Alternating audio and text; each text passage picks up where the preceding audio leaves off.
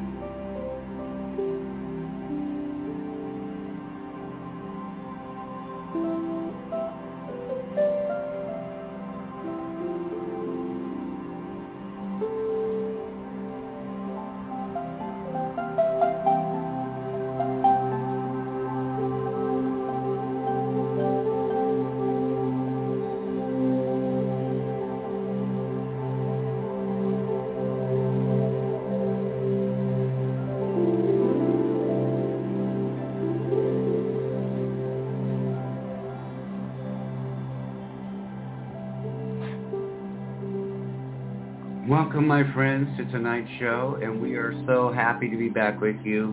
We had an unscheduled week off this past week. I was ill in the beginning of the week, and then our co-host and MC for our very special birthday show that we were going to do on Friday, December 2nd, he and his family came down with COVID. And then over this past weekend, I ended up with an ear and sinus infection. So it's been an ickiness time. In dealing with sickness, but we've all dealt with it. And the special birthday show that we were going to do, we have rescheduled, letting everybody get better. We're going to be doing that on December 16th. So not this Friday, but a week from this Friday, we will be having a special call-in show where we're inviting friends and family and coworkers and some clients and spiritual family to call in and share some messages and some memories from over the, so far, still standing 58 years of being on this planet as Charles and spreading love and light every moment I can, you know. And tonight, my friends, we have a very special guest. We are just announcing a little housekeeping here. We were last on the Friday after Thanksgiving, we did a special friends and family connection, love, meditation that you could share with your friends and family, either all in the same room or participate in the meditation from around the world. Got a lot of emails about that. We appreciate it. A couple weeks ago on Wednesday, you first heard from the guests we're going to hear from tonight. Autumn Starr and Adam joined for a very special understanding and loving our transgender, gender neutral, and genderqueer humans. And I got some really good feedback from that show and some emails from some people from around the world that appreciated it. I think there is always more we can do and a deeper conversation we can have. Some of that we're going to have tonight with Autumn sharing their journey and becoming all of who they are. And I've talked to other friends in the trans and gender neutral and genderqueer world that were unable to participate for different reasons at that time. Did some travels or different things, and they've all really shared their willingness to share their stories and their journeys as well. We also had in our chat room, it took me a minute to figure it out, but we had someone who was in there kind of heckling and being mean to our guest. I was able to get rid of them and their comments, but I guess that's to be expected. And that's why we do shows like this, because there's so much misinformation and there's so much hate spewed out for anyone that's different in any way. And if you listen to the show, any of these shows, you know that we're about supporting and loving and encouraging every individual to become everything they can, everything that they can be, bring their talents, their inspirations, and their missions to life so that we all benefit. It's a win-win. My friend Helen used to say it's a selfish endeavor because we're going around bringing people to awareness, bringing people to freedom from their fears and judgments, and allowing and facilitating them becoming all of who they are, and we all win. We win. We all win by supporting and loving each other and understanding each other. And there's something you don't quite understand, something that maybe you've heard things about, but you don't have personal experience and you want to understand a little bit more. Reach out. Educate yourself. Reach out to shows like when we do special shows, but there's all over the place. Reach out and go get some information. And when it comes to the LGBTQIA world, my friends, your local PFLAG is an amazing place to start because they're connected to all of the different organizations in your area. And they have some great information for being a good friend, a good ally, a good family member for someone who is different than you understand. And you know what? We're all a little bit different than we understand. We've all walked paths in our lives that are unique to our individual selves. And only by listening and learning and discovering other people's stories and other people's struggles and championships in their lives do we really begin to allow ourselves a new awareness and a new understanding to all those that are different, whether it's a religious difference, a spiritual difference, a gender difference, a sexuality difference. We can educate ourselves and we can become good allies and good friends and good family members.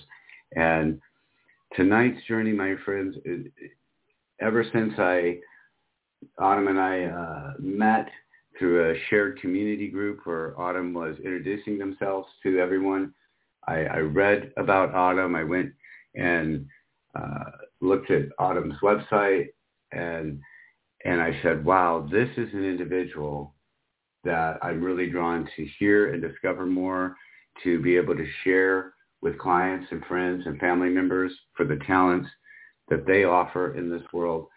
And they're growing in their practice and their presentation and their mission. And so I said, the best way to do that is to sit down and have a conversation. So welcome to the show tonight, my friends, Autumn Starr. Are you there, Autumn? I am. Thank you for that lovely introduction, Charles. I'm so glad to be here with you. Yes, thank you. And you said you're not sick, but a little tired yourself tonight. So thank you for I'm going to do it, being with us. Yeah, definitely. The dark setting in, what feels like midway through the day. I know it's not quite, but it feels that way. Sometimes really gets me pretty good, but good to be here. And, in all the darkness, good to continue to be connecting and feeling enlivened by community connections. So appreciate you creating those opportunities.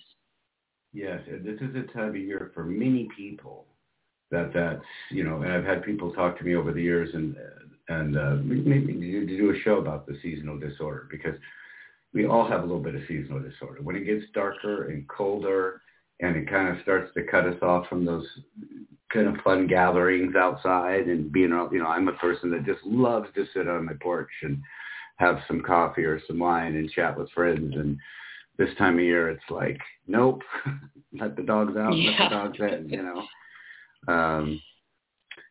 So let's talk a little bit. You're currently living out here on the West Coast with us on the other side of the state of Washington, but you came from the other side of the country. Talk a little bit about Autumn growing up and Autumn kind of learning the things that are becoming who you are now. Yeah. Well, I grew up on the East Coast for sure. I was based in central New York on traditional Seneca Nation land in the Finger Lakes region. And I grew up, in what we would call the boonies. I was out in the woods on about 70 acres of land, hanging out. Definitely, the kind of setup where we were we were only 10 minutes from the closest town, but there was, one blinking light in that town and not a lot else. Right. And my parents had intentionally moved out to live on land. They were part of the Back to the Land movement, wanting to get away from the city hustle bustle and try it a different way. Nice. Which,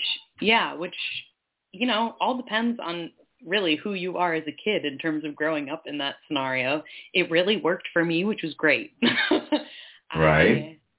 I loved being out and being able to run around on land, and we had a lot of animals around.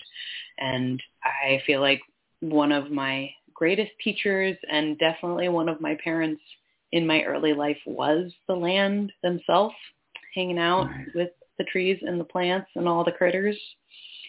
I feel like that informs a lot about how I show up and who I've become. It's been interesting. I would say that is something that's come more into my awareness in the last 10 years of my life, of how much of an impact growing up and feeling connected in relationship with land has influenced me.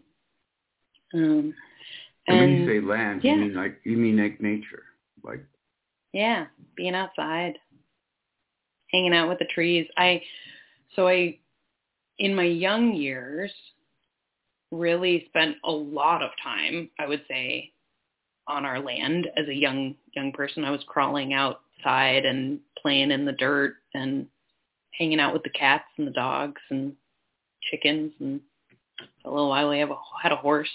Just we weren't necessarily trying to be a farm, but my parents had a big garden and breathing really beautiful fresh air because we were not near a city. Hanging out outside, a lot of outside time. And when you say trees, it might be a little before your time, but have you ever heard of Out on a Limb, Shirley MacLaine? I have not. Okay, because she was an actress.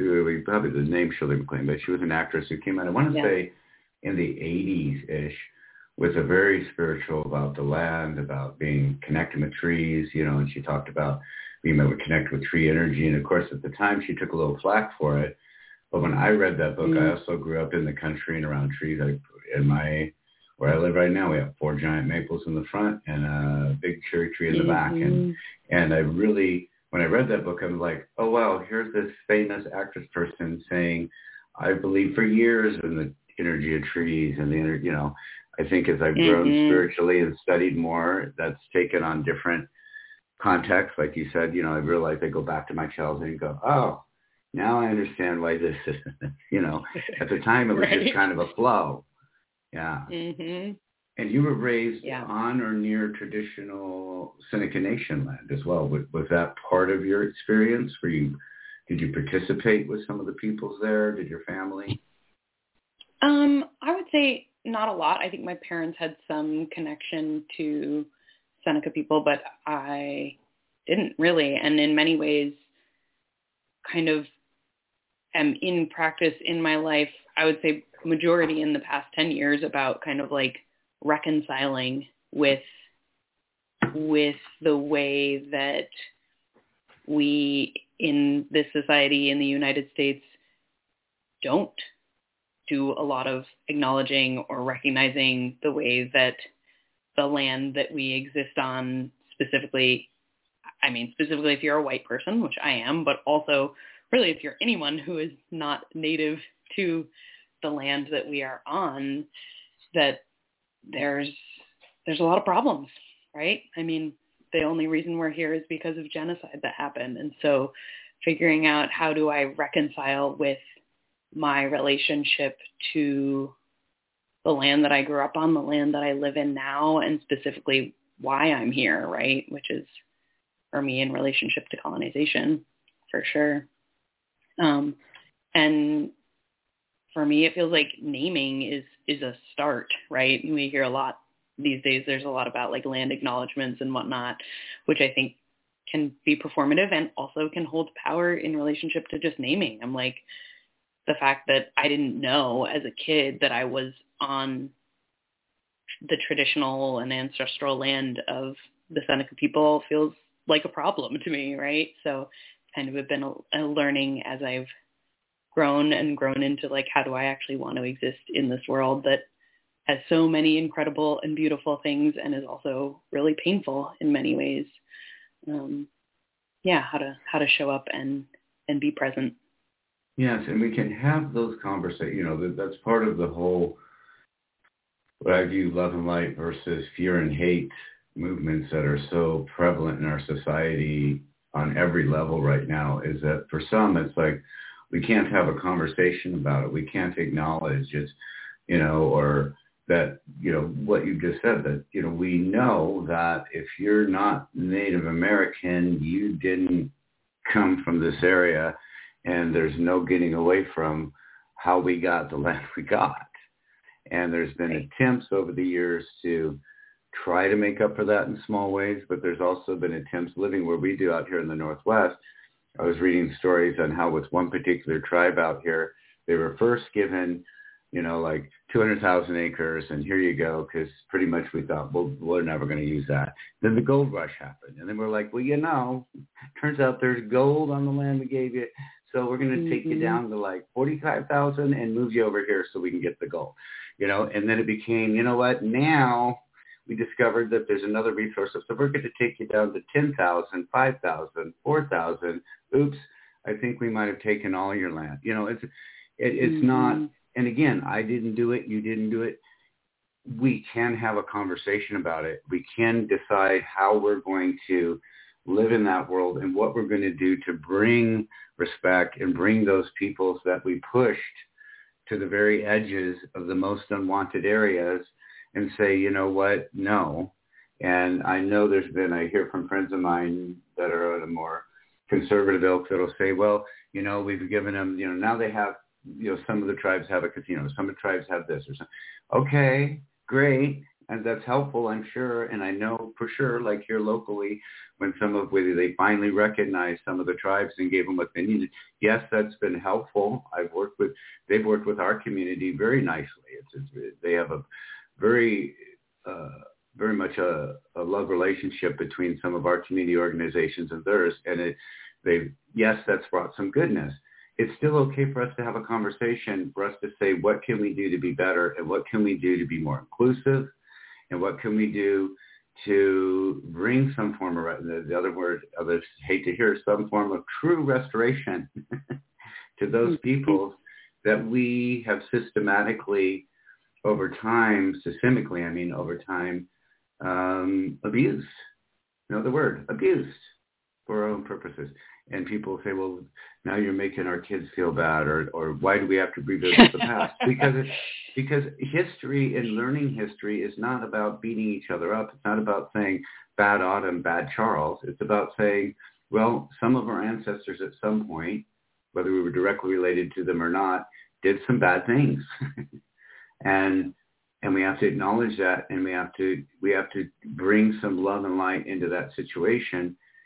And understanding history and knowing history happened, it's not about beating up children. It's about acknowledging. I know many beautiful German friends that had nothing to do with what went on in that period of time. However, learning and seeing it keeps us hopefully from repeating that again. I fear around the world we stand on a razor's edge of going so far backwards when it comes to nationalism versus we're all one people, whether it comes to, I'm a white cisgendered male, and I know that, I have a friend of mine, one of her favorite sweatshirts she wears as, my favorite season is the fall of the patriarchy. and one time I was kind of looking at it, she goes, "Does this offend you?" I said, "No, because there needs to be an us, not a one gender, one race, one way of being has all the answers above any of the others, because that's just not true." Right. Right. So for you, and you also say Jewish, are you practicing Jewish? That's a great question. I would say I am not religious in any way, shape, or form. Okay. I'm in practice of learning about my Jewish roots and Jewish culture. And I say that in a very loose way. I'm playing with it. I'm enjoying, I'm learning, and I'm not actively practicing Judaism or really Jewish traditions in a like consistent formal way, you might say. I'll be celebrating Hanukkah this coming month, starting on the 18th. Here in a couple of weeks. Yeah. And really kind of shape a lot of, I didn't really grow up doing a lot of traditions surrounding Judaism or being Jewish, but I did a little bit, and that's kind of still where I'm at, and I'm playing with it a little bit because it's fascinating. I was at a group once put on by the Jewish Voices for Peace, and it was a book group and about anti-Semitism and being building relationship across the Jewish and Palestine divide and all those pieces. And right. And it was fascinating because I was talking at one point about, how I didn't really feel like I should be there because I didn't really grow up very Jewish. I didn't have a lot of cultural connection or, anything. And the people in the group were like, that's an incredibly Jewish experience, right? to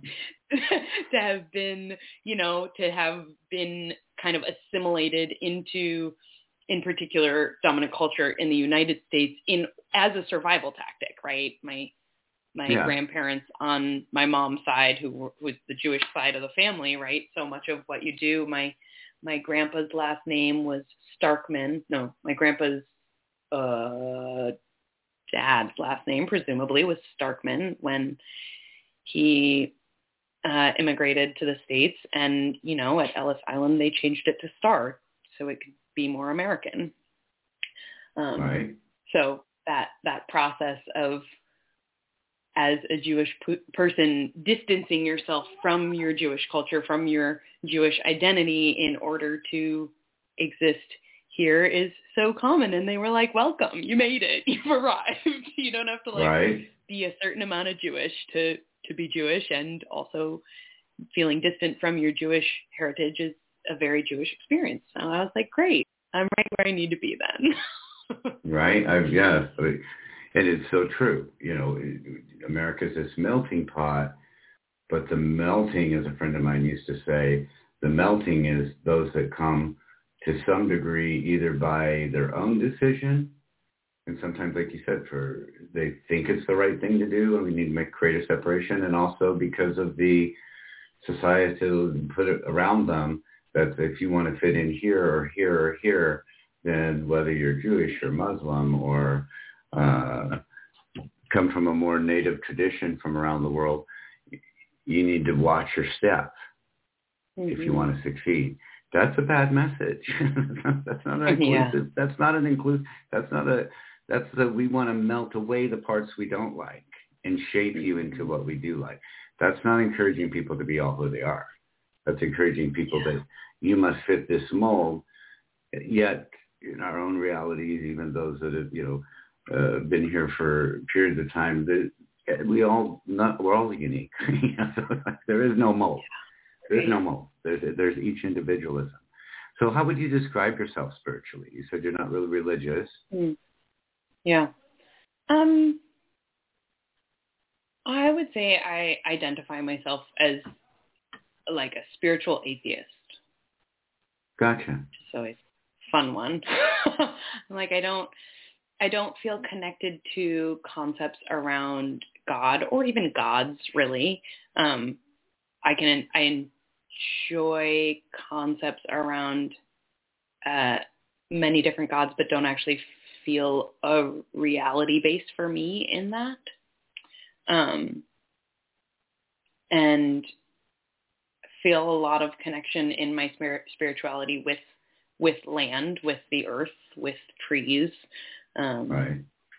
with feeling like there is something going on there with the fact that we're all interconnected, not just as a human species, but with all of the creatures and all the plants and all the things that we are fully integrated with and need in order to survive, right? Yeah.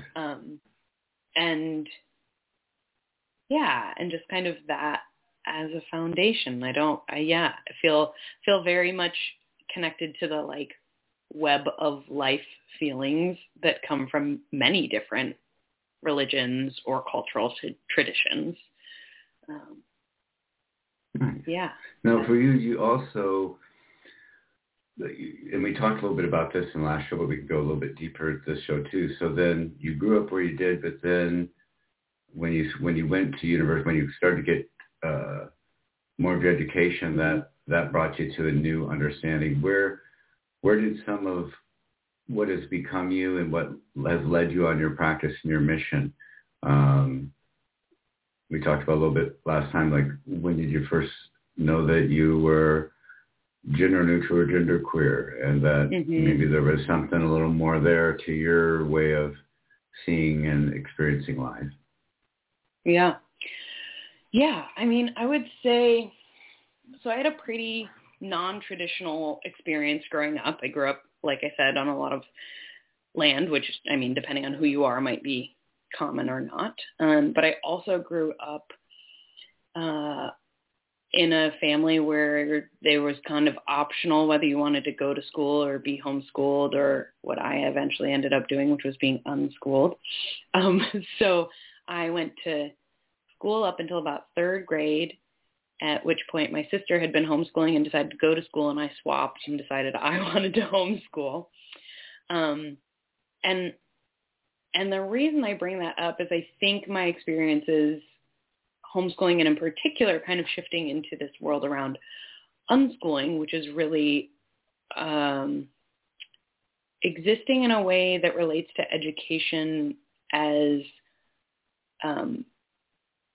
the opportunity to explore and learn. It is less about a book-based, here's what you need to know by when, and more a philosophy that you learn things by exploring and trying new things and doing things that you're interested in or lean into.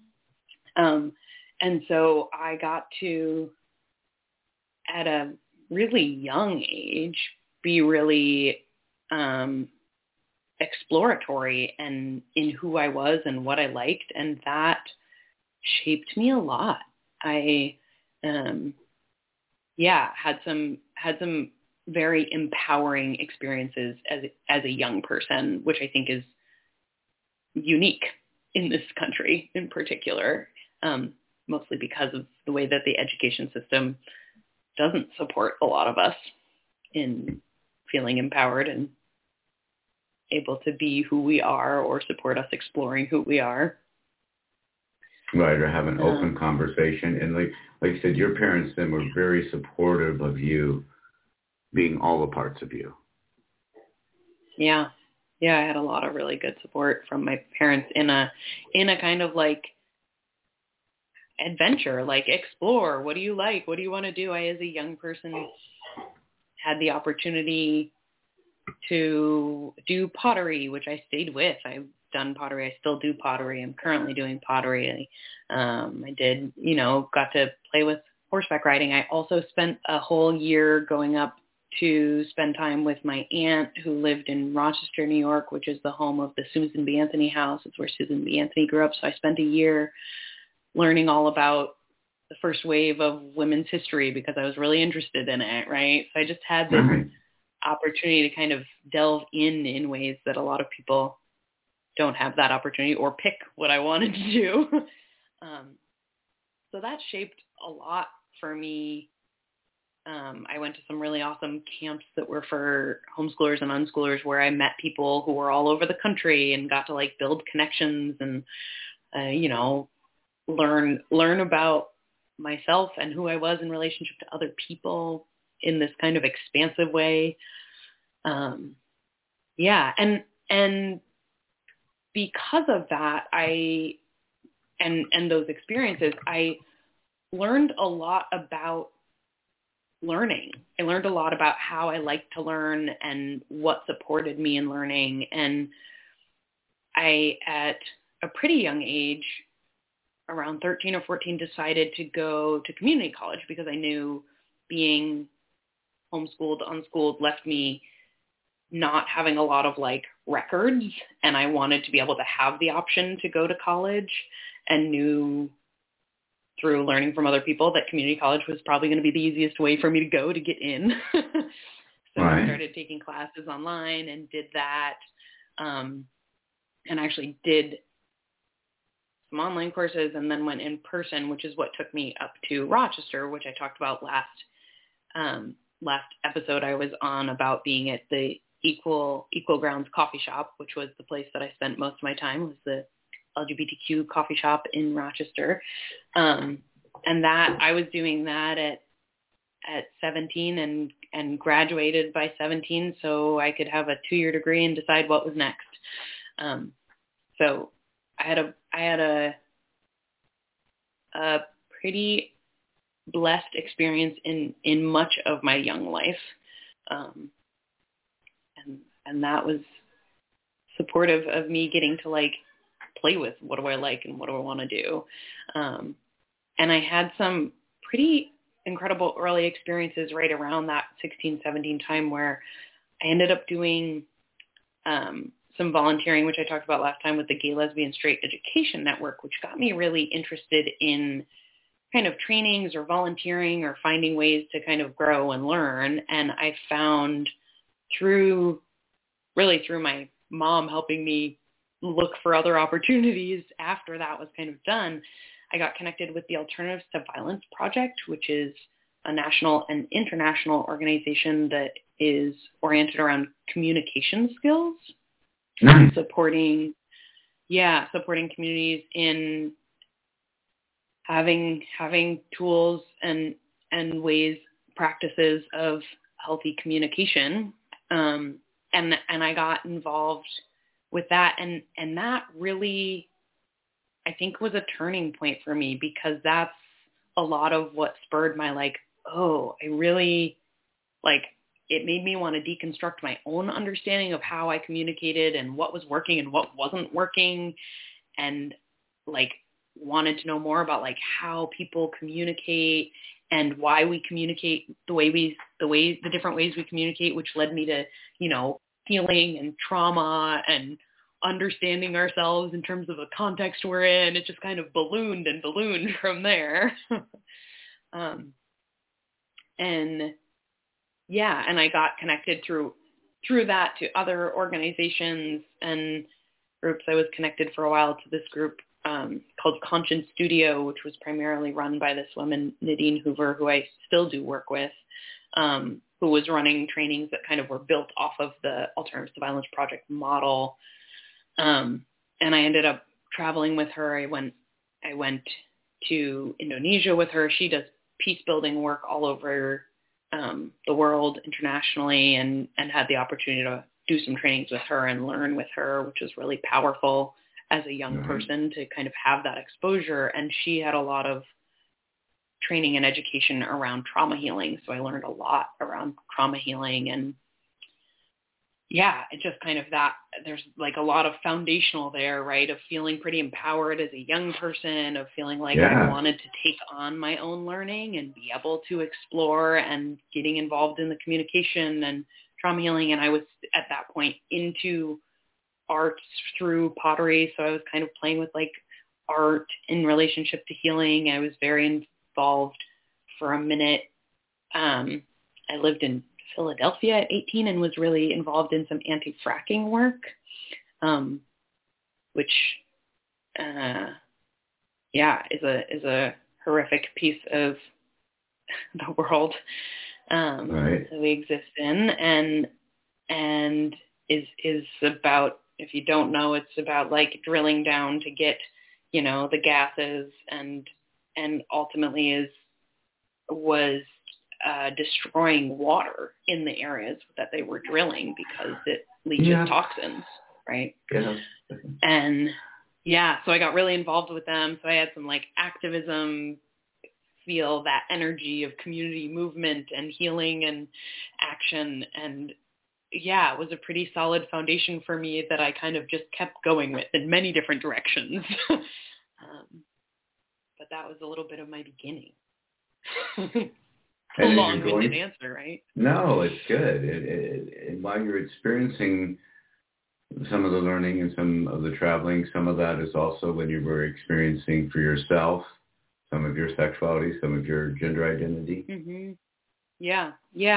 That started around 16. And really, I mean, it's interesting, right? I think my exploration around gender really started when I was 9 years old and got laughed at for having hairy armpits, right? Like that was the beginning of me understanding gender, was like, oh, what is going on? There's a world in which, people are laughing at me for the body that I exist in as it is naturally. Right.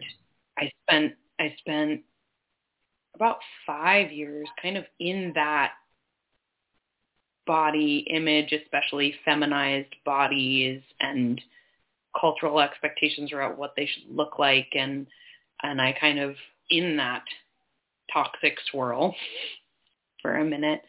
And I had kind of like the cultural influence, and I also had some influence from my mom, who was someone who didn't fall into kind of all those. My mom was someone who like never shaved her legs and, like things like that. And so had a little bit of that influence also, but kind of got stuck for a minute, which was also when I was like learning about feminism and the first wave of the feminist, movement, and kind of like actually really connecting to femininity, I would say. And then around 14, I actually got the opportunity to go to the Vermont Witch Camp, which was a lovely gathering of, I believe, mostly, pagans and Wiccans. And and I was in this space where I got to witness a large group of mostly adults being incredibly embodied. And there was just this, like, I feel like I was there for, I think it was a week, and there was like this huge energy there that was all about positivity in your body, being free in your body in a way that was very grounded and connected with the earth. And I, in being there, was like, oh, this is much more the way I want to exist in the world and what I believe in, right? In terms of feeling like my body is incredible. My body's incredible. Yeah, and right. I don't actually want to exist in a way in which I feel like I have to shame my existence just for being in the body I'm in, right? Or change who I am because somebody else is telling me it's wrong, right? Yeah. And so I kind of at 14 did this whole like, okay, well, I'm not shaving my legs anymore, and I stopped wearing a bra. I went back to wearing bras at some point in time, but I'm no longer wearing bras because who needs them? And, that's not true. Some people with really large breasts get a lot of support from a lot of back support from no shaming anyone for wearing bras, right? Right. But it's an individual choice as opposed to... It's an individual choice, yeah. And I found freedom in my body again in a way that I hadn't experienced since I was younger than 9 years old, right? And I think that was I didn't know at that point at 14 years old that I was genderqueer. I definitely didn't know that. But I think there was some way that I was kind of in process in my body. I'd been a kid who I never wore dresses. I started wearing dresses as a young teenager because I really liked dancing and I really liked the way that skirts spinned. So, yes, right. I was all over. I was enjoyed being in relationship to clothing and my body in ways that felt like whatever I wanted them to feel like, right? Minus that 5 years between 9 and 14, which really kind of, I got bulldozed over, which so many of us do, by the cultural expectations and the shaming and the, all of that is expectations of who you should be or what you should look like based on an assigned gender, which you were given at birth based on the genitalia you have, right? Right. And the society's ideas of what that is. Yes. Because when you travel, I traveled around the world. I also had some, I was born in the 60s, grew up in the 70s, and had a lot of people around me that were beginning to push all those boundaries, women that weren't shaving their legs or underarms or were shaving their head. I remember the first time going into the store with a friend of mine who had a shaved head and didn't shave any parts of their body, and we went into somewhere and all these people were staring, and she was like, "I'm sorry, is this making you uncomfortable?" I said, "No, let's go to another store. People need to be educated," And then being in the Navy and traveling the world and seeing different people in different cultures and different societies. And one of my favorite outings in the Navy was being in Colombia, South America, where I got the opportunity to go with some other people from other navies and go deep into the jungles of Colombia and live a week with some of the long, they've been on that land forever, native peoples, and see and interact. And I tell people to this day they're the happiest people I ever met. They sang songs all the time. There's no electricity. There was no anything even for those times of modern. And of course, women weren't shaving their legs and their underarms and things like that because you're in the middle of freaking nowhere, and that makes no sense. And sometimes the hair is actually needed for your survival or for your warmth or for your, and it's just and I remember coming back from that and talking to some friends and saying to them, wow, and not just Americans, as Western world, we've made everybody, every nationality, every culture, every gender, men and women, this is what you have to be. These are the things you have to do. You better go buy all of this stuff, And I also, some of the areas I grew up in, none of the girls very rarely wore any makeup. They just didn't feel the need to, and it wasn't pushed. It was that your beauty is natural, and then later in life I'd find people that, were using it since they were 3 years old, to make themselves look quote unquote okay. I watched something just recently about a gender neutral person that got so much teasing about their face that they started wearing makeup at a younger age, not because they wanted to, not because they were enjoying it, because they felt their face was so hideous they couldn't let anyone see it. And I'm like, oh my gosh, you did that to that person. You know what I mean? I think you got a mole here or, a ear tag there or something that makes you unique. That makes you unique. You don't have to cover it up. That makes you you. But that's not what society tells them. Or you, or others, Definitely not, right? Yeah. Well, and what you described of your friend going into the place with the shaved head and everything else not shaved, I had that moment at 16. I shaved my head and that exact kind of thing. And I also, a part of my kind of exploring my way of embodying my understanding of my gender, which did come later on, around 16 is when I started to think about and play with what how did I actually relate to my gender, and how did I understand my gender, and how did I feel in my gender? And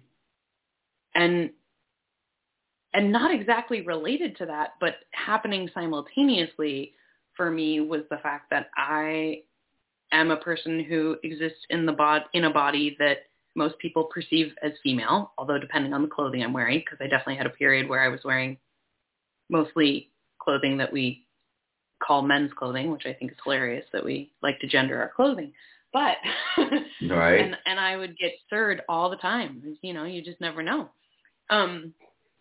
But I am someone who exists in a body that most people would assume is female by looking at it, except for the fact that I have facial hair that naturally grows on my body. And as a young person at 14, when I stopped shaving everything, I was still bleaching the mustache that I had growing in. And slowly around 16, 17, decided to stop doing that. And that was huge. That was a really big part of my journey, and feels like it's fascinating because it doesn't really have anything to do with my gender identity. You know, I just want to exist in the body that I have and not feel like I have to alter it because other people tell me that's what makes sense to them. Right. But it did end up in some ways getting connected to my gender just because of the way people perceived me due to the fact that I had facial hair, which confused everybody. Talk about, you know, walking into a store and getting stared at. I have existed in my life for, at this point, about half of my life, feeling like anywhere I go, I will be stared at. Which was also fascinating when COVID hit, because all of a sudden everybody had masks on, and I was like, whoa, right. This is a very different experience for me. Something different's happening now, yeah. Yeah. I have like this secret hiding behind this mask that confuses everyone otherwise.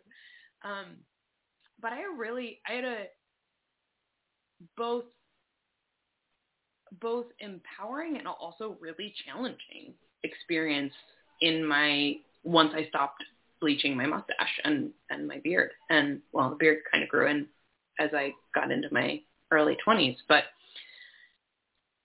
it's been a fascinating part of my experience in existing in this society and when traveling in others, but specifically really being here, because there's so much pressure around what our bodies should look like. And and did a lot of, was writing poetry about, I have a poem that I wrote somewhere in my early teens, I believe, that was all about respect and the way that people stared at me all the time, and how disrespectful the stares were, not because people are staring, but because of the way that people stare, right?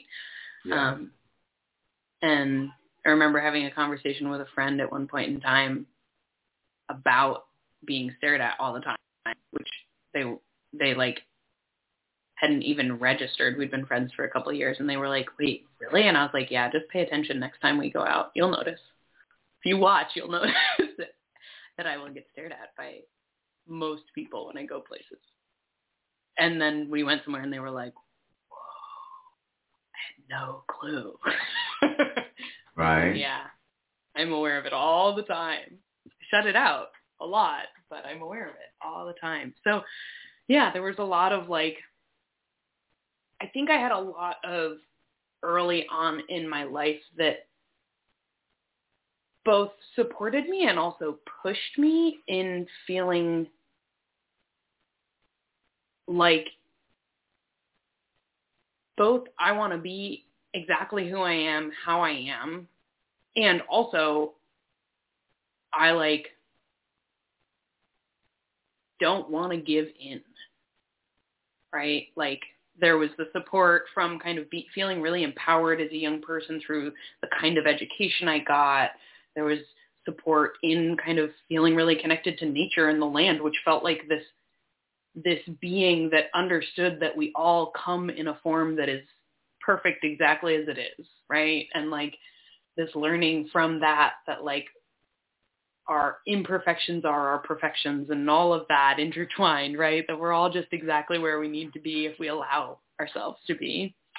And support from my family and support as I kind of learned and explored about who I was. And also this, like, you know, even as a person doing really alternative education, I got a lot of like, is that really what you should be doing? Maybe you should go back to school. Or like, you know, as I started, you know, pushing on the boundaries of like gender, of like, you know, that's not really okay. That's not really what we do, whatever it was. Right. And in particular with my facial hair, there was a lot of like, if I was going to do that, I had to own it because otherwise it was awful. Right. So when there was like this pushing as well. And I think that has shaped a lot of how I show up in the world. And I've had a lot of people who interact with me comment about how powerful it feels to hang out with someone who feels really authentic in how they show up, right? And I think I think that's true. I think I show up really authentically, and I think the things that I just talked about are reasons why I was like, okay, I'm either going to choose to show up really authentically, which I have to actively choose because it's never going to feel easy, right? Right. Or I'm going to choose to do something different because it feels safer, right? And there are definitely ways that I move in the world in order to maintain a feeling of safety. Let's be real, right? And there are things that I chose that like don't support me in being safe.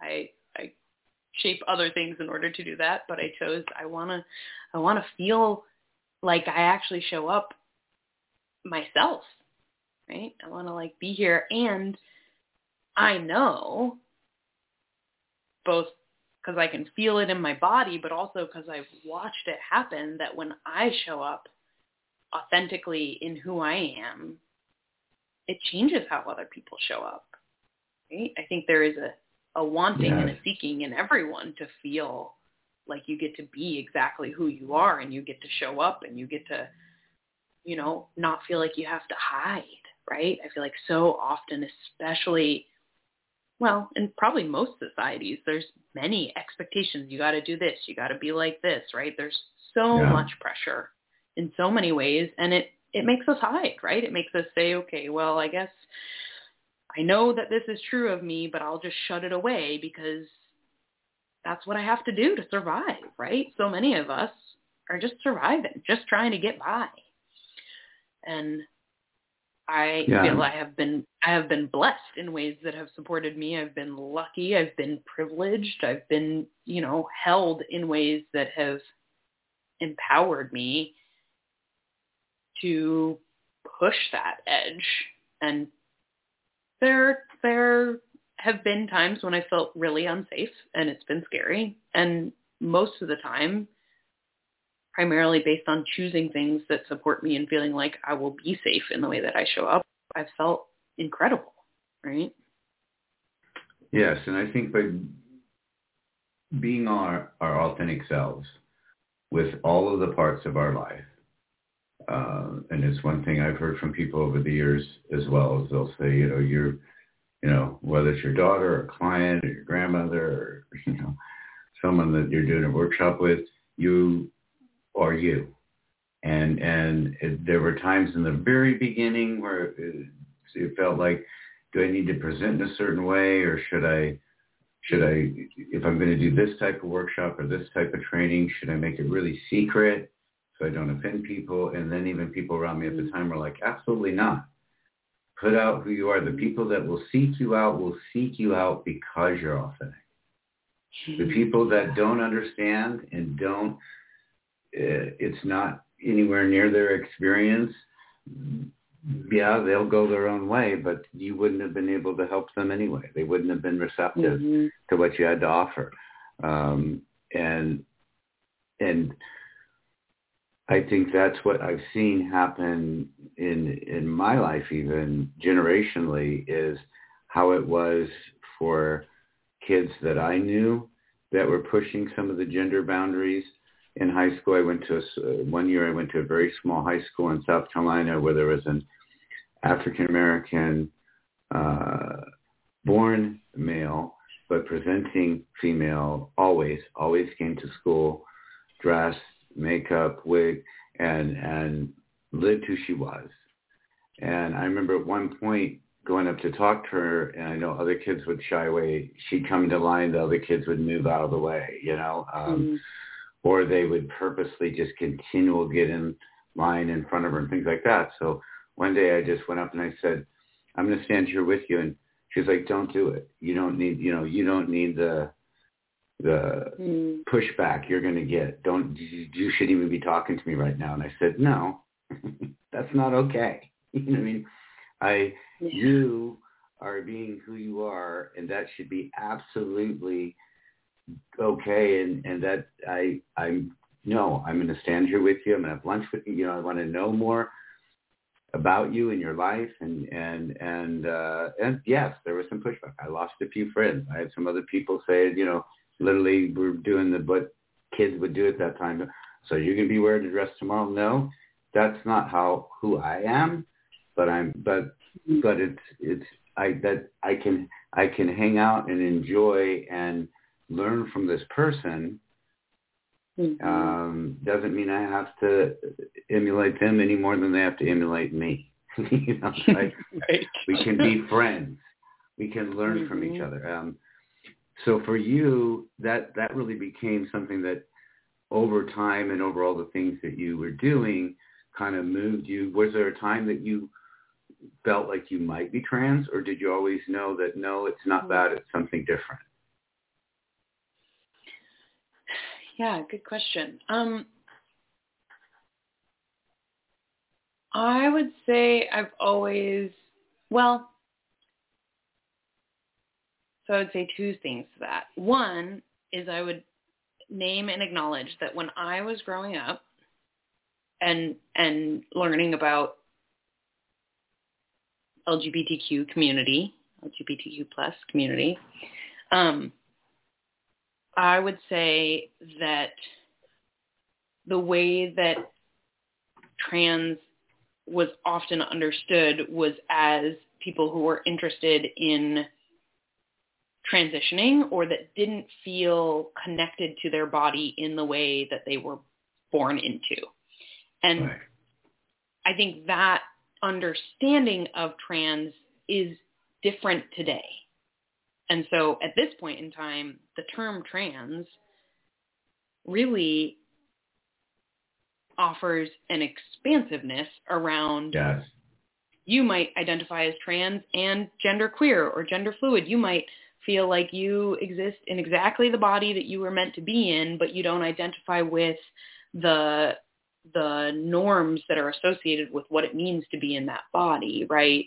You might, and that, right? And so I wouldn't necessarily say that I don't identify as trans, and I wouldn't necessarily say I do identify as trans.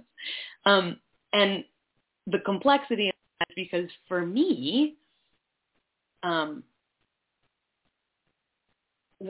if I were to tell someone that I was trans at this point in time in the body that I existed, most people would assume that I'm on hormones or that I want to have surgery because of the way that my body already looks. And I don't want that assumption because that doesn't line up with who I am. That's not who you are, right? Right. And so it's actually more about other people's projections when I say trans of why I don't identify as trans. Yes. Okay. That makes sense?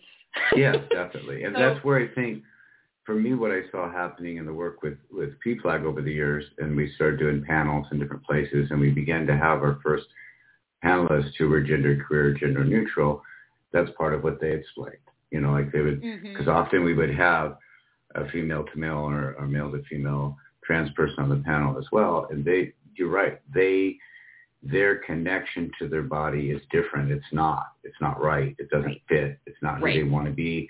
And it doesn't have anything to do with, there's a whole nother conversation about how bad it is to have all these gender roles that hurt everyone, including cisgendered people as well. Yeah. As opposed to feeling truly not connected to yourself physically and needing that to change. That to me more describes, and I should say more, because again, there's everything's a spectrum, and I know many people on the spectrum who identify as trans who are never going to get surgery and never going to get hormones. That's not a part of their path. But they fully identify that way. And then I think what I begin to see happening over the years is that the genderqueer and the gender neutral allowed a new lane, not that it hadn't always existed, but allowed a new place for people to be that said, you know what, no, I don't have gender dysphoria. I don't feel disconnected or needing to change my body. I just don't feel connected to needing to present myself in a way, and you said it so perfectly earlier, in a way to fit what you think, what you being, the world you or the individual you out there might think and might want me to present this way or that way, or to choose a particular box or label that will make it easier for you. I choose to live outside of those boxes and labels, because by doing so, I empower myself to be me, and I empower everybody else to be them. And all these boxes we try to get in, just like even in the gay and lesbian world, there are people that still to this day I'll talk to, and they'll say, well, you're gay. And I said, no, I'm bi. Oh, that's right. And then even sometimes the way they say it, I will ask, I'll say, so what do you mean? But, because people still have stereotypes of what a gay man should look like, what a lesbian should look like, what what an asexual should look like, what this should be. And, and dealing, that was another group for years, the asexuals. I had so many clients over the years that were asexual, and they would get so much pressure from their family, their friends, the LGBT community. Oh, well, you're just this, or you're just that, or maybe you just need to, you go to have a good time with someone and you'll change your mind. No, that's not that interest. That's not who they are, And so it's about, to me, what's come to be is that even though it's, and one friend of mine said, well, isn't it just creating a different box by saying gender neutral or gender queer or polyamorous versus bisexual or these different things, and it's like, no, it's an expansion of our understanding. It's a breaking down of those boxes and saying that when it comes to gender, sexuality, sexual presentation, authentically being who you are, all of these things exist on a wide spectrum. And there is no picture that you can put up and say, this is a gay person, this is a straight person, this is a male, this is a female, this is a gender neutral person, this is a that. No, it's a wide spectrum. Yep. And so for you, part of that also became sexuality, realizing that you were sexually open. And was that something that you knew from a young age, or something that came through certain experiences? It was definitely not something I knew from a young age. And actually, before I go into that a little bit, I just want to go ahead. Also let you know, in relationship to trans, probably the second piece of that is that I have never felt like I needed to change my body in order to feel like I was myself. And so in that regard, it's interesting because I think at this point we've put ourselves in a little bit of a pickle because we use trans to identify, if you want to choose to identify yourself that way, as someone who is transitioning, right? And we also use trans as this umbrella term for really anyone who is on the gender spectrum who feels like they're trans, right? For whatever reason. Yeah. And so in terms of that, I would say that I've always felt like my body was the right body for me to be in, at least during this time, right? And then presenting as its authentic self defies traditional understanding of gender, therefore gender neutral or gender queer. That makes sense. Yeah, definitely. Yep. And I would say even in relationship outside of just how I present, I think also the way that I feel in my body doesn't feel like, oh, I'm a female, right? So even if I was to wear all the clothes that would indicate to someone that I'm, right, female, right? I put on dresses or whatever, right? Whatever it is. I wear dresses a lot these days. I really like them. I never realized how nice it was to not have to put pants on. Right. But no matter what I put on my body or how I express myself, that doesn't, right, change that I feel in myself that I am genderqueer. Yeah. Right. I could look more what we stereotypically call feminine than anyone out there, which I also think is interesting that that's how we understand femininity. But I could put on lots of makeup and do all the things, and that still wouldn't make me female, right? That's just a way of presenting. Yeah. So, but I definitely feel genderqueer. And actually that probably showed up. It actually showed up after kind of exploring my sexuality, but pretty closely. And it was pretty quickly that I was like, oh, queer makes sense to me. Like, that's the one in the LGBTQIA+ alphabet. I was like, that one. I want that one. And it's continued to feel that way since then. Genderqueer or queer, I use both of them sometimes because, you know, queer doesn't necessarily mean genderqueer, although it could. Might also just be sexuality. I like the ambiguity. Yeah. Like you said, it makes people ask more. Have to ask questions and get to know you. Yeah. And that's actually really, I identify as queer in relationship to my sexuality too. I feel like around 16 is when I learned I didn't have an experience as a really young person of understanding my sexuality really outside of anything other than what was kind of projected for me, if you will. Like, I was perceived as female, and so I was projected to be interested in people who were male or identified as male, right? And I was kind of like, sure, whatever. I wasn't really, I had like crushes as a really young person, but, kind of, it's one of those questions where it's like, is that really because I'm having a crush on someone, or is that just because that's how we have that shaped for us to believe what that is, where otherwise I might just be interested in hanging out with them because, they're a human who I'm interested in hanging out with. But I started like dating boys at like 12 and did that up until 16. And during that time, didn't think I was a lesbian or queer, and kind of had this, I remember having this thought process of like, it could be possible, but I've never really felt that, so I'm probably heterosexual, right? I was like pretty open to the idea, but just like was like, I don't know. And it's interesting. I think so much of that is influenced by what I was surrounded by, right? I'm like, I am so curious about the science experiment of like putting me back in my life as a young person, but surrounding me with like a lot of queer people. And if I would have realized my gender and my sexuality way sooner, right? If I'd just been surrounded by different options, would I have noticed like, oh, that one actually does feel more like me, Right, yeah.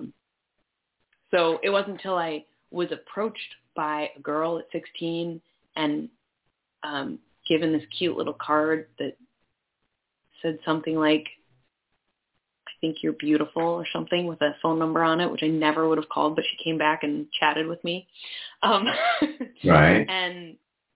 And we started hanging out, and at a certain point, it just kind of clicked, and I was like, oh, this is a little bit why I haven't really ever been really interested in boys. Like, this makes sense. But still, even at that point, I didn't identify as a lesbian. And then, of course, I started exploring my gender, and so that threw that out the window anyway, because a lesbian generally is defined as someone who identifies as a woman being attracted and interested in sexually, emotionally, and physically as someone who's a woman, right? So that was out the window. For a little while, what I did is I just said I'm most of the time sexually and emotionally and intimately attracted to women, because that felt true at that point in time. And so I used that language for a while, and then I feel like as I don't know, it kind of just slowly shifted. I'm not really sure how, but I started using queer because that just felt like it gave me the opportunity to be wherever I was. And it remains true that I'm primarily sexually and emotionally and intimately attracted to people who exist in bodies that were like born assigned female at birth, whether or not they identify as female. Right. That's not exclusively true. I'm like pretty pansexual in that way, where I'm like, I'm really attracted to people as who they are. And if they are who they are, that generally is what I'm interested in. And I tend to really enjoy androgyny. I think that's probably my most consistent indicator of who I'm actually attracted to, is people who kind of ride gender lines, which is not surprising because I think it's fun. Right. Yeah. And it's your experience. So even if they're experiencing it differently, they're still on this journey or this path that shares some commonality. Yeah. Yeah. Yeah, for sure. Yeah. And then also, both in your bio and in the works that you do, you make it clear that you are polyamorous and you're like to work with other people that are also coming to their understandings in sexuality and in gender and in relationship. Was polyamorous something you always knew, or is that something that kind of developed with everything else? Yeah, that's a great question. I would say, so I know that from a really young age, I don't really remember exactly when, but I never had this feeling of like, I never wanted to get married. I didn't really ever envision myself with a partner long term. And I think a lot of that had to do with being queer and not seeing what I would have wanted represented, right? I didn't want to get married to a man. I didn't want to exist in heteronormativity, and, and I also don't really believe in the way that we do marriage, right? Like, I think love is incredible. I want to support people in loving each other. And I think the institution that says that, like, once you decide this is who you're going to love for the rest of your life, that's it. And if it ends, it's a failure, right? Like, I think that's a lot of baloney. And so many people talk about heteronormative things. So many people struggle with that one. But go ahead. Yeah. We'll come back to that. Go ahead. Yeah. Yeah. So I think there were many things as a young person that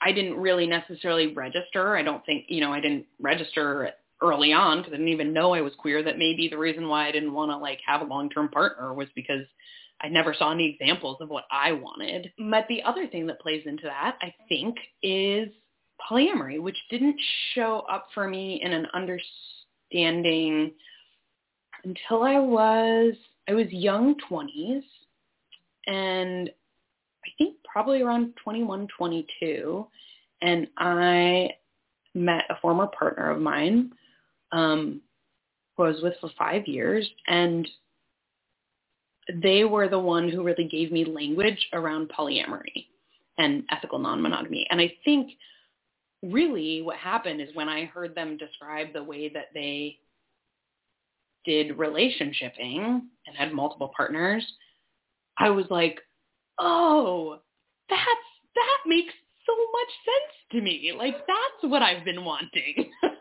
Right. So I had this kind of aha moment of like, monogamy didn't make sense to me, but I didn't have the words to understand that until they gave me some words about how they did things and what was different about it. So I would say, yes, I've always been ethically non-monogamous or polyamorous. And I would say, no, I did not realize that for a very long time. I mean, young for some. Right. People don't realize that till they're, way old, I don't know, more than halfway through life, right? Yeah. And it clicked it really was something that, like, I think people's explorations with polyamory or open relationships or ethical non-monogamy is varied in so many ways. And there's so much cultural training around being monogamous and really codependency and so many things that we intertwine with monogamy, right? Yeah. But when I got the chance to learn about, really at that point, I think that partner I was with, at least at that point, identified as ethically non-monogamous, and I went with that language for a while too, and identified as ethically non-monogamous.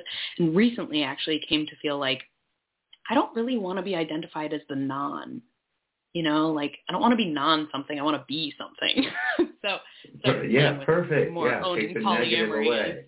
is the thing, right? I was like, So, but when I kind of learned with them, it really fit for me. So I didn't feel really challenged in it. It felt really natural, which is definitely not most people's experiences, I would say, in learning or playing with or trying ethical non-monogamy or polyamory, because there's so much deconstructing of monogamy training usually. But for me, it felt really natural. And yeah, and I was with that partner for 5 years. We're no longer together, but during that time, they had other partners and I had other partners, not a lot, kind of little bits. But that was really kind of expansive for me to be in a relationship where we were also like learning and doing that together and more. And at this point in time, I have two partners, one who I've been with for a little over 3 years and one who I've been with for a little under 3 years. I live with one of them. The other of my partners lives with her wife. And yeah, we're continually learning and growing in relationship, just like anyone is, no matter what kind of relationship you're in. And I continue to feel like polyamory makes so much sense for me.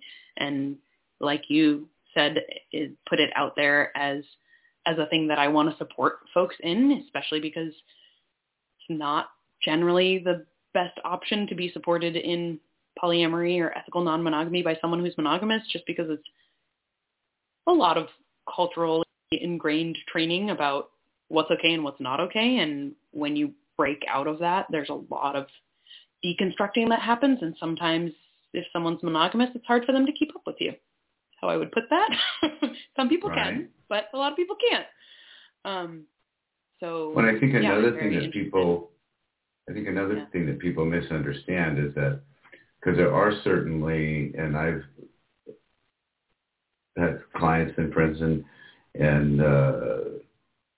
spiritual family that is presented where there are poly that are together, like they live together, Mm-hmm. they raise kids together, they do businesses together. Just like everything else that's on the spectrum, being polyamorous does not necessarily mean that you have multiple married partners. It sometimes means that you have multiple people that you're acknowledging as a part of your world in a significant way, in a way that someone might look at a partner or a friend that you really loved, or, and when I think I shared this with you personally, and I maybe in the past have shared on the air, but when I first was coming out as bisexual, and I was like, and I talked about in the last show, I had some things that happened in my childhood that made me think, well, maybe if those things didn't happen, I'd just be straight, and I realized that wasn't the case. And, But as I was coming out and kind of grappling with all that, and I was in the military, and I had received some honors and some offers to do things, and then I came out and literally stated, well, it happened. We were in Canada, and I had met my first boy. I say boy, we were both, I think, 19 at the time, 18, 19. Met this Canadian boy and just really fell for him. We spent the whole week together. He showed me all the things in where we were, and he shared his home, and we had meals. And one thing, just given my exposure to sexuality, etc., because of when I was younger, we never had sex, but we spent all our time together. And I know I loved him, and we did some kissing. And then when we had a day when you could bring people onto the ship, and we toured the ship together. And about halfway through the tour, I grabbed his hand. He was like, "What are you doing? Are you sure this is okay? Are you going to be safe?" I said, "Yeah, I think I'm going to be safe." And then we came to the end where then we were going to let them go down. And there were other people that had, had girls that they had friendships with or whatever. And they were all kissing and hugging and saying goodbye. So I gave him a kiss. And I gave him a kiss, and he grabbed my arms. He's like, "I don't think you should go back on the ship." I said, I feel like I'm going to be okay. And I went back on the ship, and when you go on the ship, you'll say, Petty Officer Schmaltz, blah, blah, blah. At that time, my last name was Morris. You're reporting, da-da. And I raised my hand, and I said, "Petty Officer Morris, homosexual, reporting for duty." And the officer on the deck, who was my officer, wouldn't salute me. Just kind of looked away. The other person looked away. Within a half hour, I was called into the XO's office. Like, "What are you doing, Mouse?" Because that was and they thought it was so interesting. People I worked with, they thought I was doing it on purpose to champion homosexuals. They're like, "You champion the underdog. You're not gay. You're doing this because you want to help out the gay people. You're making a statement." And I said, "No, I'm stating that I'm at least bisexual. No, I'm not just making a statement." But what happened in that whole period is a friend of mine, because in the Navy, was like, "Well, you're out." Even for saying it, you kissed the boy on the ship, you're gone. And this gentleman who worked for the Department of Defense, he was an attorney for the Department of Defense, secretly was helping people who were being kicked out for being LGBT at that time, and helping them so that you still got an honorable discharge. And in my case, because I hadn't had any sort of sexual relations, I even had to take three different polygraphs to say that I had not at that point, engaged in activity, because that would have made a difference. But then I got to know him, and he was living in a perpetual poly that had started back in the early 1900s, and it was Christopher, who was the person helping. He was the attorney. And then there was an older gentleman, and then there was a younger gentleman, David. There was literally about 20 years difference in between each of them. And there were times that people came and went from the poly, but often they stayed together for long periods. There were as many as 5 and as few as 3. They always tried to always keep it at 3. And the education, the businesses, the money, that was as the older gentleman pointed out to me at the time, that's the only way, being gay or lesbian, that you had to form these kind of polys that you turned into like business arrangements as a legal entity, so that then this wealth, these businesses, the opportunity to be fully educated got passed. And I was just fascinated. I was like, "You're blowing my mind right now. Not just that there's 3 of you, but that this has been existed for, at that time, almost 70 years." Right. But it made sense to me. I'm like, "Oh, you figured out a way around the system. You figured out a way to create stability and education and love." And as I know you, and I know because we've studied it, and I tell people often, I was watching kind of a right-wing documentary, because I like to be educated, the other night, where they were saying, marriage has served us well for 6,000 years. And you hear that a lot from the conservative wing of things, because they're right. up until really about 10,000 years ago as a push, it didn't exist. Marriage didn't happen. Right. Most of the communities were polyamorous, and there was a community raise, not just the children, support and raise and bring talents and inspiration from each other as a group. And we do this together. And it was only when, quote unquote, this design of gender identity and civilization and let's make things be a certain way that some of these concepts even came into existence. They did not exist for hundreds of thousands of years. And somehow people got along just great. Right. And it doesn't mean, and you've spoken to that too, it doesn't mean that, and I've talked to people over the years too, that, you know, I've worked with clients that were polyamorous, and I used to have one particular client who, when they were meeting people or exploring someone joining, they would come to sessions together and they talk about it, you know, and like you said, people coming from a more monogamy, normative place had some things to shed in order to really feel comfortable in that setting. And it was, and I, you know, it has existed, and that's the other thing people say, you know, but it didn't exist until this word came or people started saying it. No, having been both a practitioner and a therapist and a community member, I can tell you, my friends, it has existed in some forms for many, many years, including in a very small community that I lived in, had a building that I never knew what it was. And certain nights on Friday and Saturdays and the night during the week there'd be all these cars there. And finally one day I asked my mom, I was like, what? That building's not marked. There's not a restaurant. Like, we've never gone there. We went to all the restaurants and kind of, you know, like, what goes on there? It was a place where people could get together and experience sexuality in a more fluid way. And yet we were in the Bible Belt. And I was like, but all those cars. That's like, we live in a little town. A lot of these people are going and experiencing something different. And the thing is, yes, and like I like the way you said, communication is what's most important. Communication. It's okay to live your life exactly as you want to live it. And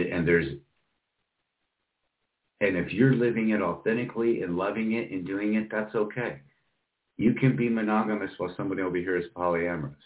It's just because it might fit for you perfectly. I have noticed over time, even my own mindset changing, whereas I used to be, I remember many years ago, first coming out in the community in my 20s, and I was very much, I had a friend of mine that wanted to date me, and he said right off, I'm polyamorous. And I said, we would never get along. I could never do, I don't even understand what you're talking. You are, wow. I am here, you are there, my friend. You know what I mean? But at the same time, I was like, but help me understand, you know, because he had a longtime partner and different things. We've remained friends all these years, and now he'll joke me because he knows that I've evolved in my understanding, and he's like, now, if you had been more educated and more experienced at that point, who knows, right? And I was like, well, you're not wrong. You're not wrong. I was coming from a blinder point of view, thinking that, you know, that meant all these other things. That's the other thing. Don't, you know, there's no assumptions. The way someone lives polyamorous and the way somebody else lives polyamorous, the perpetual poly, all these different things, it's a spectrum. It's a big spectrum. It's about communicating with those that are around you. So for you, and it sounds like you've already talked about it really early, it became like you were studying and learning and experiencing at 16, 17, 18. At the same time, you were flipping to the other side and beginning to present and share and be there and hear others' stories. When would you say that for you started to look at it and say, wow, I'm going to become a therapist, a practitioner, an officiant. I'm going to do what was that calling or mission like? That's a great question too. You have good questions. I've said that multiple times tonight already. I know it. Let's see. Well, in all honesty, when I was younger, I was like, I'd make a good therapist. I don't think I want to be a therapist. and really, at this point in my life, my goal is not ultimately to be a therapist. It feels like part of a journey I'm on. But I would say, well, when I was young, I did a lot of work with kids. I did as a kid myself. At 12 years old, at 10 years old, I started babysitting and was running a camp for kids at 12 and was nannying and did a lot of work with youth, which I loved, still love. I think young people offer us so many opportunities to see beyond our own glasses that we put on. And be expansive in the world. And then around, again, kind of pretty young, like as a maybe 20-year-old, 19, 20, I started working at one of the camps that I was at as a unschooler. It was called Not Back to School Camp. It still exists. And I started being a counselor at that camp. So it was like a week-long camp kind of thing. And it got me excited about working with teens, which of course I wasn't that much older then. But I got into that. I started doing youth programming kind of stuff for month-long programs or week-long programs, that kind of thing. And did that a little bit while also during that time was running workshops with the organization I talked about, Conscience Studio, that were a weekend kind of here or there around communication skills or trauma healing or group dynamics and discernment. So I kind of had these different pieces going on. Of course, while I was also like still in school, I went to Goddard College from 18 to 21. I kind of took some time off in there and was studying as well while also kind of doing these other projects here and there. And then I did a total shift, and I wasn't exactly sure what I wanted to be doing, but I knew I wanted some more flexibility in my schedule, and which is interesting because I had a lot of flexibility, but I didn't have consistency in work, and so I wanted some consistency but still maintain the flexibility. And I was talking to my mom about it because I liked working with youth still. I was interested in working with families. I'd done this work with teenagers and whatnot, and my mom, for a while during her life, she's done a lot of different things, was a doula for families, which is someone who supports folks during birth as more of a emotional and I don't know, sometimes spiritual support person. And she was talking with me about that, and she brought up the idea. I wasn't really interested in being a doula, but she brought up the idea of a postpartum doula, which is someone who supports folks after the birth, often during the fourth trimester, so like the 3 months after birth often, and sometimes a little more. And I got really interested in that. So it was a way for me to kind of like do a little bit of training, but not to like go to school for something. And I didn't really want to be at a 9-to-5 kind of job. And so I did that. I got trained. I did my kind of practicum where I was working with families, but doing it for free because I was still learning, and and got really, really interested in it and excited about it. And I didn't actually start practicing until I moved to the West Coast. So I was kind of in transition. But I moved out to the West Coast and started nannying to get on my feet, and started up a solo practice as a postpartum doula, and did that for a chunk of time. And I got a little bored with it because I was really interested in the piece around supporting folks in understanding and learning about their newborns. And what I ended up doing was a lot of night work, overnights, taking care of folks' babies, which was great and wasn't exactly what I wanted. So I shifted from there and went back to youth work and worked at a youth center supporting queer youth. which was great for a hot minute, but the organization itself was struggling a lot. And I was the 5th person to leave in the course of 7 months. Oh, wow. Yeah. So that didn't turn out. And then I was kind of like, what do I want to do? And I was in between. I was driving Lyft and working at a coffee shop and playing with the idea of opening up a coffee shop. And I decided at that point to go back to school. But before that, I got trained as a mediator. So I like a lot of things. I like to be doing a lot of different things. And what I would say is the reason why I went to school was to be able to, went back to school, which I debated for a really long time. I'm not a huge fan of our academia system. I think a lot of it is really, really problematic. I think it feeds into the systemic oppression that we exist within all the time in our days, right? I think there's so many problems within it. And what I came to is that it would potentially offer me some opportunities to support folks in ways that I wanted to be involved in community that might be challenging for me to otherwise do. And the thing that really cinched the deal, which is not what I want to do full time, but a project I would like to do, is become a dance and movement therapist.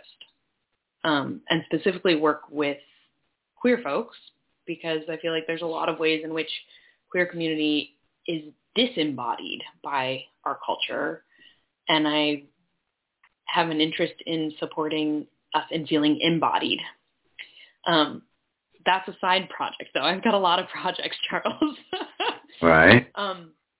So at this point in time, I'm primarily functioning as a therapist. That's kind of where I am, and I'm trying to focus in because school really burnt me. I was overdone, overtaxed. I was working on the side, the Center for Dialogue and Resolution in Tacoma, which is also where I got certified as a mediator. And it was during the pandemic, and I'm totally cooked. So I'm focusing in, I'm doing therapy with folks, and I'm also kind of trying to come back to myself. But ultimately, my goal at this point in time, which feels pretty related to some of the things I've always been interested in, is to be doing community support work. And I've thought about this many different ways, but one of them is kind of like running workshops and hosting classes and really kind of building community that wants to practice cultivating the kind of culture we want. So practicing tools and skills that help us with communication or support us in feeling empowered and embodied, or support us in taking accountability and deconstructing the ways in which our systems have trained us to hurt each other so we can reconstruct and build what we actually want to exist in, right? A lot of kind of community support oriented. Another way I've thought about framing that is I kind of want to do therapy in community, right? Like I want to do the healing work, but not just on the individual one-on-one, because while I think that's phenomenal, I think there's so much that is actually held by us in communities, right? Yeah.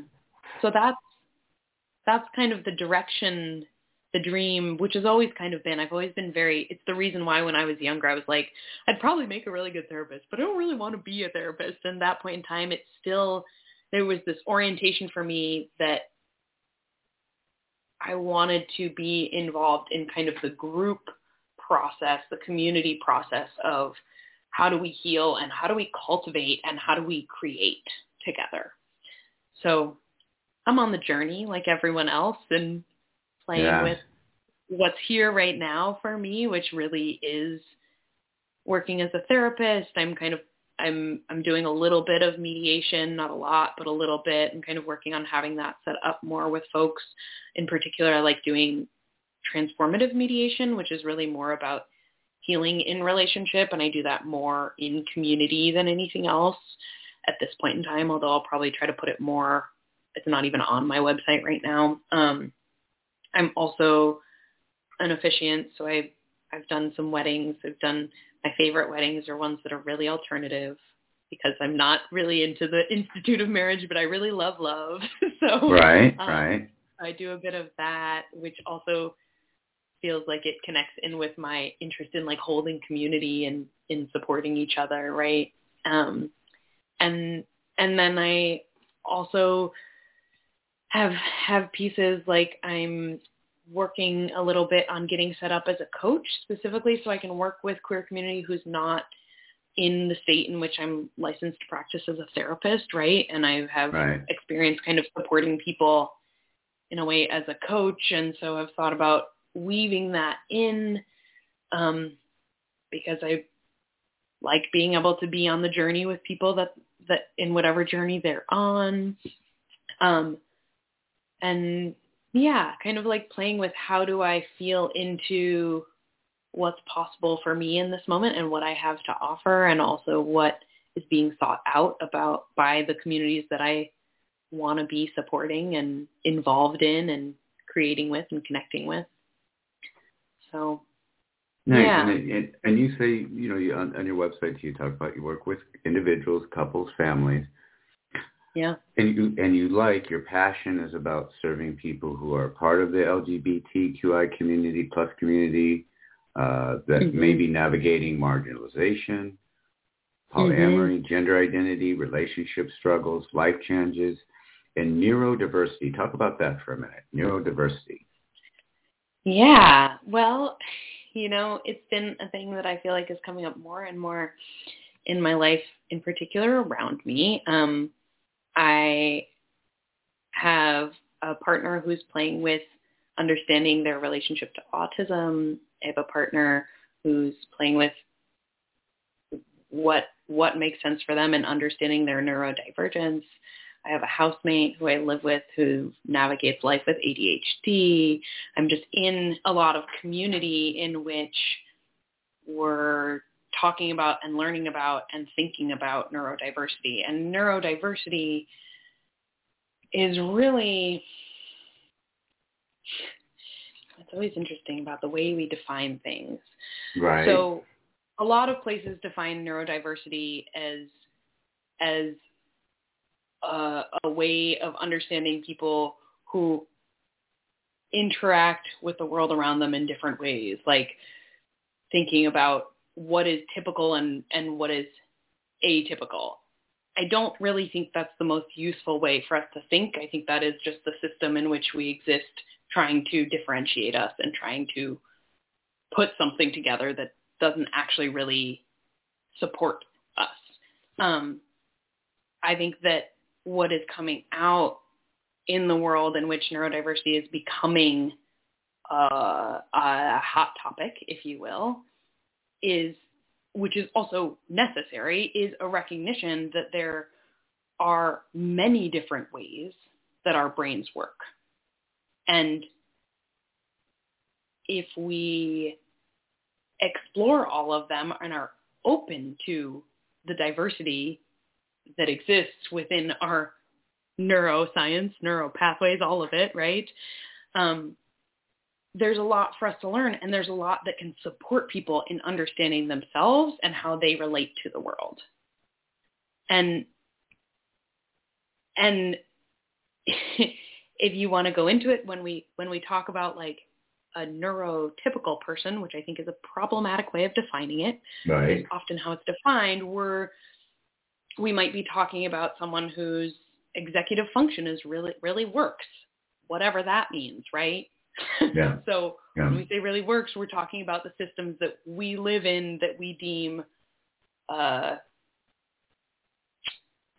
for lack of a better word, normal, right? Like, can you function in the work system that we have? Can you function in the school system that we have? And if you can, we generally will define you as neurotypical. And if you can't, right, there's problems that arise for you because of the way the system works. We end up defining people as neurodiverse, right, which I think is problematic in and of itself.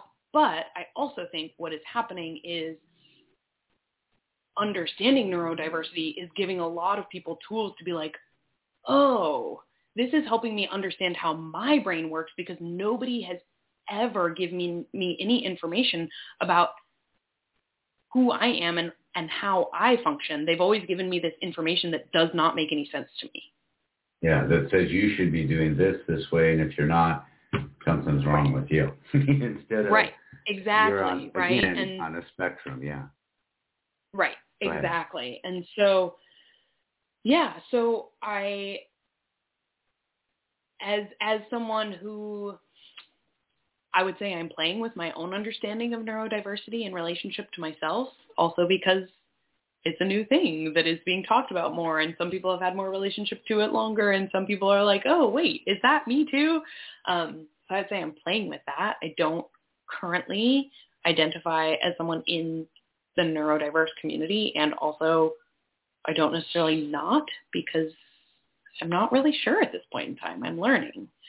But I would say that in my experiences with people who I'm close to in life, I have a lot of relationship with understanding and learning about and being curious with people about what neurodiversity means for them or how it's helpful for them to understand themselves.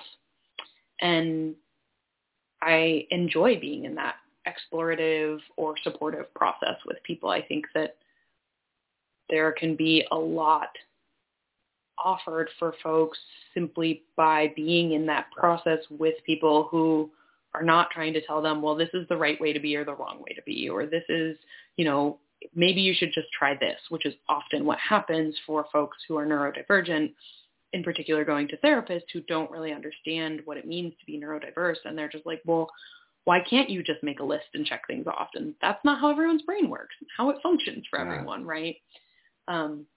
Enjoy being able to support people in that journey, and also feel like it is in many ways similar to some of the ways that oppression happens within queer community, which is that so often there's people telling you what you should do or how it should look. And I really like being in a place of supporting people in being self-led in their journey, right? Of like, what does this actually mean for you, and how do you want to understand it, right? Whether or not someone's going to give you a diagnosis or not, or whether you want a diagnosis or not, what actually helps you in understanding yourself and feeling best supported in the world, right? Yes, So. And it could change so many things. I've worked with so many people over the years that would have certain things happen in their life, and that would make them seem to be bipolar or seem to be this or seem to do that. But then within a short period of time and doing some work, those ways of being just disappeared because they worked through their struggle or they worked through their trauma. And I know when I was going through my training, one of the things I would go, one of the people I worked with got used to it. We'd see clients, and sometimes before you see clients alone, you see clients with somebody, and then at the end of the day or the end of the week, you have like a debriefing where you go through things. And then when I started seeing clients on my own, I'd still once a week go and kind of go over things I was working with. And it's funny because one person got used to it. When I was first new, every time I came in, I'd be like, and I think I might be ADHD, this, that, this person that's OCD. I do that, like I do some of that. I sometimes do. And she was awesome. And she was always like, Charles, that's because we all are. We all have different parts of us that are maybe OCD or ADHD or bipolar, or a little bit more depressed or a little bit more ledomania. And then she said, but what we've done, and it's so funny, and she had grown up, she had started her practice like in the 60s, but always kept herself up to date. And what was changing, and she said, what basically has happened throughout time is we as the psychological professionals create a barometer. And we say, if you come up to this point of the line, then you're normal. If you're one tick over this way, then your diagnosis is this, or your diagnosis is that, or your diagnosis is this. And she was like, and even that's wrong. Because all we're doing is assessing where somebody is in the moment, and someone in the moment may come off as many different things. What we need to find out is what at the core is creating this moment for you. Has there been a trauma? Has there been an abuse? Has there been a judgment of yourself or your way of being or your understanding of self that has caused you to be acting out in a certain way? And she would, and when even we're working with clients, she would often say, we can work past your diagnosis. Your diagnosis is how you're feeling right now. when we work with the core reasons for your understanding of self and yourself in the community and the traumas you've been through, and we do some healing, none of this may apply. And and it was so fresh at the time. There were people even in our community that were very challenging to her and saying, but that's not true. Someone who's diagnosed with this will always be this. Sometimes yes, sometimes no. Sometimes they are reacting to traumas, abuses, judgments, fears that have complicated their life. Like you said, you were blessed in a very supportive way in your life. I feel like I had a lot of that as well. I hear from so many people that were never for one moment supported at being who they were. Makes a big difference. A lot of things to unlearn there, a lot of things to unpack, a lot of things to heal. If you grew up with somebody telling you every time you tried to step forward and say, I'm not quite this, or I'd like to express this way, and you were put down, or even in some cases severely punished. One of the most horrific things I ever heard of it was from a client who struggled forever to have any close relationships. His mother had died in childbirth. He was raised by his father. They lived kind of on the outskirts of town. And again, talking about those gender roles, his dad was one of those, you don't cry, because as a young child, like he could fall down the steps and scrape his knee. His father would literally, he showed me his hands, and I never realized it, because I thought, he did a lot of work with his hand. For years, he would have his hand burned every time he cried, so that he'd learn, if you're going to cry, now you got something to cry about. Yeah. Oh, my gosh. And when you do that to a child, that's going to affect that person for the rest of their life until they can really, that takes a lot of healing and a lot of self-discovery and self-healing and bringing yourself back to worth and back to celebrating who you are. And I was just like, oh my gosh. I remember, talking later about somebody with that, someone that we had in common in his therapy work, and saying, I can't imagine how that would have changed my childhood if that's the way I grew up. Like if someone, anytime I was feeling some pain, they decided to give me a little more. So there's many, and I think that honestly, with what you've shared and what we know, we've been lucky. And then, but also, that doesn't mean we haven't had our own struggles. It doesn't mean we had our own moments or times when we have been discriminated against as well. But at least we had that support.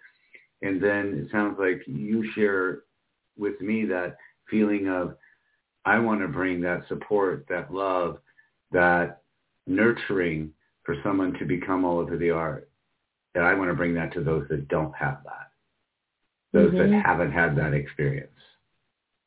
Yeah. And I read that a lot in what you present on your website, in our conversations we have, that you're really about bringing that healing to the people who need it the most. Yeah, definitely part of what my hopes are, and how both how I show up in the world and what I want to be doing.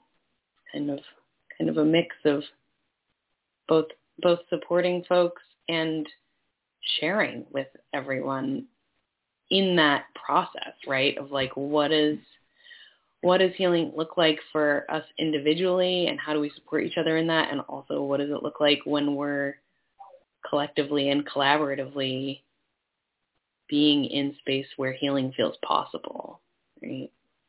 Yes. Well, and I do want to point out to people that we have in the show's description, there's a link to All About Autumn, which has a beautiful bio. It also, you talked about the dance and working with dance, and you have a video there that is sharing collaborative movement in poetry. Yeah. And I found that just fascinating. I viewed that and I was like, wow, this is, so I can see we're having the dance, having that, creating that as a therapeutic tool, it would be amazing, because there's no doubt that that's an amazing way to experience yourself. And I thought that was just beautiful what you shared there. You also have on the site, about the different types of therapy you offer, the types of classes, like you said, those celebrations of love.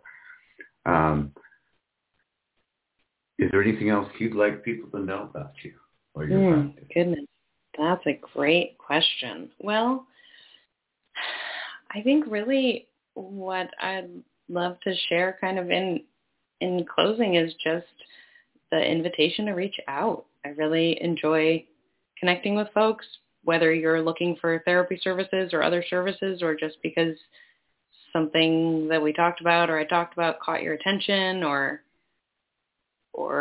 you want to give me some feedback or whatever. Right? I like connecting. And yeah, would enjoy connecting with anyone who feels inclined to reach out or reach for support. Awesome. And I would encourage everyone who's listening, and no matter what platform you're listening on, you get the description. We've also shared on Facebook some other things. If you go to Autumn's website, you can see everything they offer, everything that ways to contact, the resources that they're connected with, and work with, like you've talked about, the Alternative to Violence Project, Creating Culture of Peace, Education for Racial Equality, Holistic Resistance, which I liked. It was like, that one really caught my eye. Yeah, they're a great Resource group. Generation, Tacoma Urban Performing Arts Center, the Attaway Group. What is that a little bit? Yeah, the Attaway Group is a practice organization that's developed by Desiree Attaway, who I actually took a course with called the Freedom School a couple of years ago. And she does a lot of work around understanding and deconstructing our relationships to race and racism. Nice. She does a lot of work with individuals and also in organizations around how do we address racism? How do we start with ourselves and look at the ways that we perpetuate racism by existing in a society that is functioning in racism and functioning out of white supremacy ideology, and supports individuals and organizations in that process and in that growth. Nice. Yeah, I thought that it's going to be so, I think it's going to be such a blessing to watch all of your mission unfold. There's so many pieces that you're bringing together and creating a new way of community and a new way of understanding each other and a new way of supporting each other, even in a therapeutic environment. And so I encourage everybody that's out there, reach out. The contact's there. Autumn, as I am, is used to sometimes a hater here and there. We had one last time when we did our show a couple Wednesdays ago. I had someone I had to kick out. I had to figure out how. It's been so long since I had to kick somebody out of the chat room. First, I thought they were asking just some really in-depth questions, and I thought, oh no, they were making really bad statements about yourself and Adam and me, and I was like, oh, well, this person can go somewhere else. And I never understand people who do that. If you don't want to hear about what we're offering, or it doesn't fit for you, or you're not ready for that next level of knowing and awareness, there's many other things you can be doing. Why spend your time on social media or other things being hateful? To me, that seems like that speaks volumes for what's happening in your life when you're going to spend your life being hateful to other people. Rather than go do what you do. Go find some happiness. Go listen to some nice music. Watch a good show. Read a book. Attacking others or spreading hate is not it doesn't even serve your own mind, body, and soul very well. So, and I think we have a overall a really great audience, but I would encourage people as you reach out to, if you have some questions, if you have some things you don't understand and you'd like to reach out to Autumn or myself, please do so. Just do it in a respectful manner to learn and grow and understand each other. There's no space for hate or attacking type of things. And I'd like to say, at least knock on something or praise the universe or the land around us. That hasn't happened, but I always realize we're in a worldwide community, and occasionally you're going to get people that are, and as Adam puts it so well, those that are ignorant sometimes act like they're ignorant. They act ignorant, instead of out of respect or love. I can need to learn. I can need to understand, but I can do that in a way that is celebrating who you are and where I am and where those understandings meet. Autumn, thank you so much for coming on and sharing. As you talked about, there's things that we do in our lives, and we try to present who we are, and we do it. But even reaching out in a worldwide audience, like in a way like this, is a step of bravery in a sense, is a step of, but it's also a step in being authentic. And at the same moment, not saying that everybody out there has to be just like Charles or just like Autumn. What we want you to be is just like you. What we're celebrating by being all our authentic selves, we're allowing the space for you to do the same. Join us in that place, my friends. And the whole world can be so different. And we have it within us to do it. We have it within us to do it. And Autumn, you're sharing. I know it's touched some people out there. I know there's many people who are listening that are in that place of self-discovery and self-exploration. And I thank you for sharing your story, not just with us here, but in all the ways you do in your works, in sharing your story and bringing your healing to all those who need it. Thank you so much for being you, Autumn. Yeah, thanks so much for having me on, Charles. It's a pleasure to be on here with you and get to share with everyone who's listening. And we will look forward to having you back. And friends, it's easy. It's autumncstar.com. And again, The link is right there in the show's description. You don't even have to Google it. It's right there. Thank you so much, Autumn. I know we're going to have you back on future shows as well, as part of panels and part of being. And I look forward to collaborating with you in some beautiful ways in the future as well. So thank you so much for being here tonight. Thank you. All right. Good night.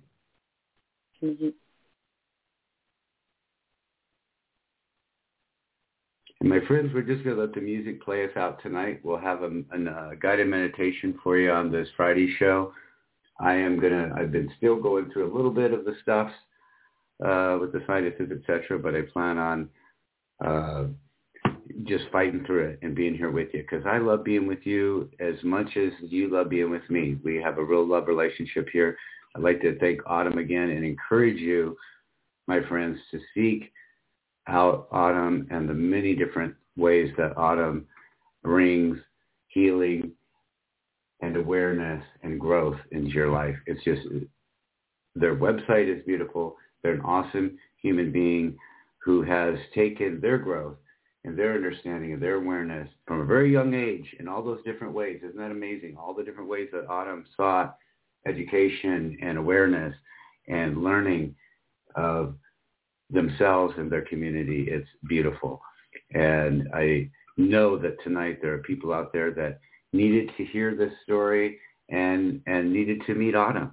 So take that next step and reach out to Autumn and say hello and look at the many different ways that Autumn offers healing and growth, and allow yourself the experience of some of that beautiful healing. And we're going to let the music play us out tonight. So get in that relaxed, beautiful place. And thank you for those, even during the show, I received a few messages from people that didn't realize, haven't really been saying on social media, I've been sick, and they're like, hope you feel better. I'm feeling better. I feel better having talked to Autumn tonight. That's how powerful Autumn is. Autumn has me already feeling better. My friends, I love you. Have a beautiful night. Have a beautiful week. We'll be with you on Friday night with the special Friday night spiritual night. And on the 16th, we're going to do that special call-in. This is your life show. We'll be putting some information about that. Any of you who are friends and family, listeners that want to join in and be part of that show on the 16th, you're going to be welcome to be a part of that. So please join in. I'm going to play some of Elizabeth. Didn't mention Elizabeth de Freitas and her beautiful original music that we play on the show. guided meditations, and just beautiful music to relax to. It's available at heartsonsbyelizabeth.com, and you can go there, listen to the music. She's also on Spotify and some of the streaming sources out there. So just put in her name. You can copy and paste it. You'll find all the places you can listen. Tonight, on our way out, we're going to listen to a song that I think fits a lot of our theme for tonight. We're going to listen to a song called Gather Unto Unity. Beautiful arrangement. And my friends, I love you. Love yourself. Love your life. Love every moment, because that's what we're here to do. Good night, my friends.